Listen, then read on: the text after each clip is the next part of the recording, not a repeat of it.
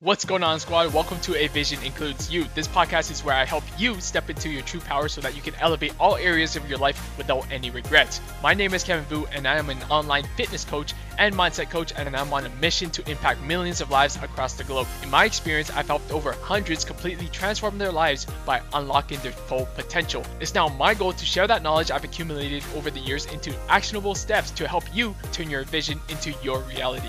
Now let's get into today's episode.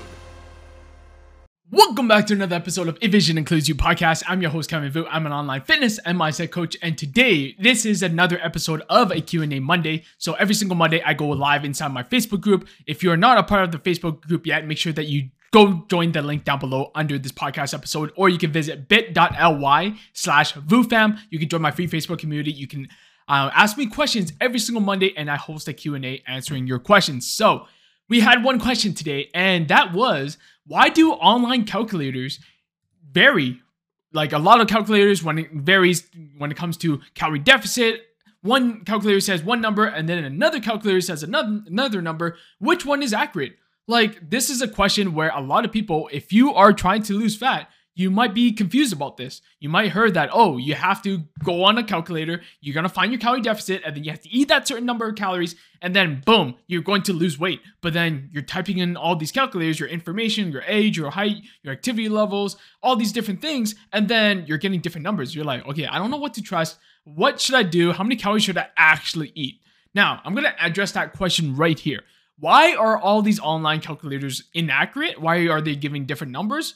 Here's the thing. All online calculators, when it comes to estimating your energy expenditure and estimating your calorie deficit, they're all estimates. They're all estimates, which means that there is no one real calculator that's going to determine exactly how many calories you actually need to lose body fat.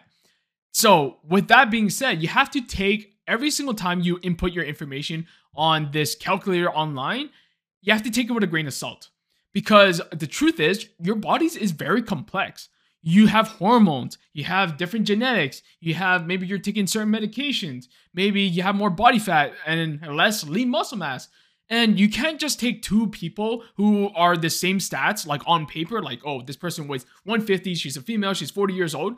They can have different body composition. They can have different metabolisms. They can have different genetics, right? And there's so many different factors that goes into it. And that's why these calculators are so vastly different. They're all estimates. Now, with that being said, I don't want you to say, oh, okay, if they're all estimates, then how am I supposed to find out my calorie deficit number? The truth is, you really can't, okay? And the truth about calorie deficit and finding the number is that your calorie deficit number isn't really a number. It's more of a range. And what that means is you can lose fat. Let's say your maintenance calories, and again, your maintenance calories, it varies from day to day. Some days you might be more active. Some days you might be eating a little bit less. Some days you might be eating more protein, which means you're burning more calories. It varies from day to day. But let's say in a perfect world, it's 2,000 calories. So if you eat 2,000 calories every single day, you're going to perfectly maintain your weight, okay?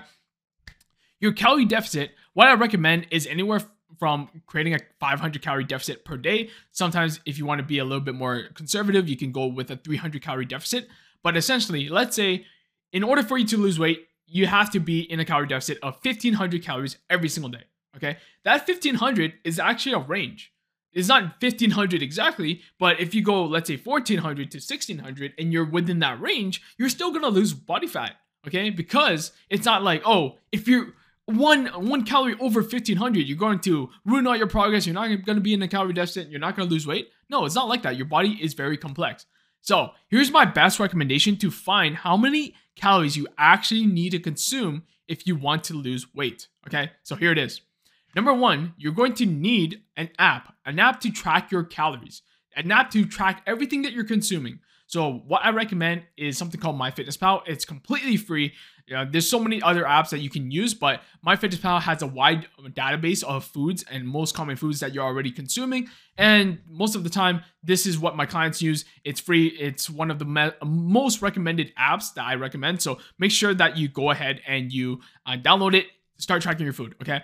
And again, I just want to quickly disclaimer, this isn't something that you do for a long period of time, but if you have not gotten into tracking already, I highly recommend you start doing it just so you have a better understanding of how much you're actually consuming, because a lot of times you can say, oh, I'm eating very little, but then you're overeating a bunch of calorie dense foods and you're not actually in a calorie deficit. Okay, so number one, make sure that you're tracking your food with an app, and I recommend MyFitnessPal. The second thing you need to do is you need to start monitoring your activity levels day to day. So let's say some days you are getting 12,000 steps, other days you're getting 2,000 steps. You want to make sure that every single day it's kind of like an average. Okay, take a look at your activity levels. Are you like highly active certain days and other days you're like very sedentary? Take a look at your activity levels. How many steps are you averaging per week? Once you have a baseline of that, because it's very important that every single time that you are doing an experiment on your body, like determining, okay, your body weight, going through a fat loss journey, anything like that, that you are trying to keep as many variables consistent as possible. Because you don't want like so many inconsistencies, like, oh, maybe one day you're weighing yourself in the morning, the other day you're weighing yourself at night, one day you're working out in the morning, the other day you're working out at night, one day you're skipping breakfast, the other day you're not skipping breakfast. Like, you want to limit as many uncertainties as possible, okay? So with that being said, number one, again, tracking everything when it comes to your food, downloading MyFitnessPal. Number two, you want to monitor your activity levels. So make sure that you look at your average steps. How many calories are you actually consuming? Or sorry, how many steps are you actually taking on a day-to-day, on a week-to-week basis? Once you have those two things, now the third thing that you need to track is your body weight. And I recommend everyone should be tracking their body weight once in the morning. That's it. You should not step on the scale like multiple times throughout the day, because it's just going to fluctuate and then you're just going to get super discouraged. So once in the morning, and there's a very strategic matter on when you should actually weigh yourself in the morning. You should only weigh yourself in the morning after you use the washroom and before you consume anything. Don't weigh yourself before you eat breakfast and then after you eat breakfast, because the scale is just going to go up because there's food sitting in your stomach. So weigh yourself just once before you eat anything and after you use the washroom. Okay, that's it. So once you do that, you're going to do that for approximately 2 weeks. So now you're tracking your body weight, you're tracking your food, and you're tracking your activity levels. Those are the three things that you should be tracking. Once you're tracking that, for the next 2 weeks, I want you to look at the data, okay? All this, what we're doing is we're collecting data. So now you're going to look at, okay, how many calories have I been averaging per week? And what was my average body weight? So you're going to take up your weight, you're going to divide it by 7, you're going to add it all up and then divide by 7, and then that's going to be your week 1 weight. And then you're going to compare that to week number 2. Okay, you're going to be looking at all these data points. Okay, if you lost weight from week 2 to week 1, that means that you're in a calorie deficit. And you're going to add up all the calories as well. You're going to divide it by 7, and that's how many calories you've actually been consuming. And you're going to look at your steps as well. If you increase your steps, then yeah, maybe you are burning more calories, and you're going to take out all up. You're going to divide by 7, and you're going to see how many steps you've actually averaged. Okay. So with those 3 data points, you're going to understand, okay, I'm in a calorie deficit because I'm moving more and I'm actually eating a certain range of calories, and that's why I'm actually losing body fat. Hopefully that's making sense so far. Okay. So the reason why you're doing this, and instead of like sporadically weighing yourself like every single week, like just once a week or like once a month, is because your weight's going to fluctuate. I've done many podcast episodes on this. Like, there's so many different reasons why weight fluctuations are completely normal, and there's so many factors that influence it. So I wouldn't worry about the day-to-day fluctuations, because you will gain 2 to 5 pounds some days. You will lose 2 to 5 pounds some days, but that doesn't mean that fat loss is happening every single day. You have to look at fat loss on a wider spectrum. Okay.